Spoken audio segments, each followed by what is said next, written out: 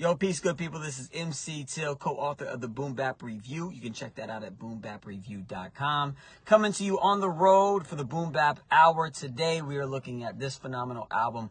This is Nothing Less by A1 and Phonics. In my opinion, this is their best album. At least it's my favorite album from them for sure. And I think it's one of the best albums from 2021 when it came out.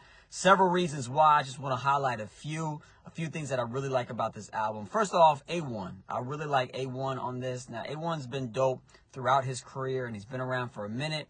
But on this album, I don't know, it just sounds like he's extra comfortable on this album. And he just sounds right at home, and he just has a great delivery, great presence, great voice. I also love the content. The content on this album is very timely.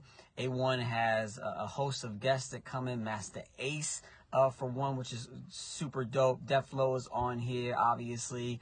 It's got the crew on here. Anti-Lily, Tiff the Gift is on here. So he has some great features. Oh, Blue, Kid Abstract. I mean, he's got some of the best features on here. And they all the guests come through and make a great appearance. So lyrically, everything about this album is on point to me, from the presence of A1 and the guest MCs to the content, what they talk about. I love it.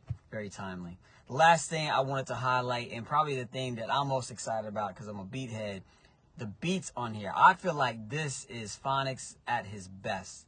I think this is his best album as far as the production, and mostly attributed to the drums. His drums have always been good, but they're just incredible on here. Like the kicks are, nice and thumping, and the snares are crisp and loud, and hi-hats placed perfectly, the sample, like everything about the production on here, in my opinion, it just sits just right. Like A1 is just right on the beats. The production is just right as well. So it all comes together and makes for what I think is their best album to date and one of the best albums of 2021. If you have not heard it, please go check it out. If you have, let me know what you think, or go listen to it, come back, let us know what you think, and let's have a conversation about it. All right, this has been MC Till on the road for the Boom Bap Hour. Until next time, peace, peace, peace, peace.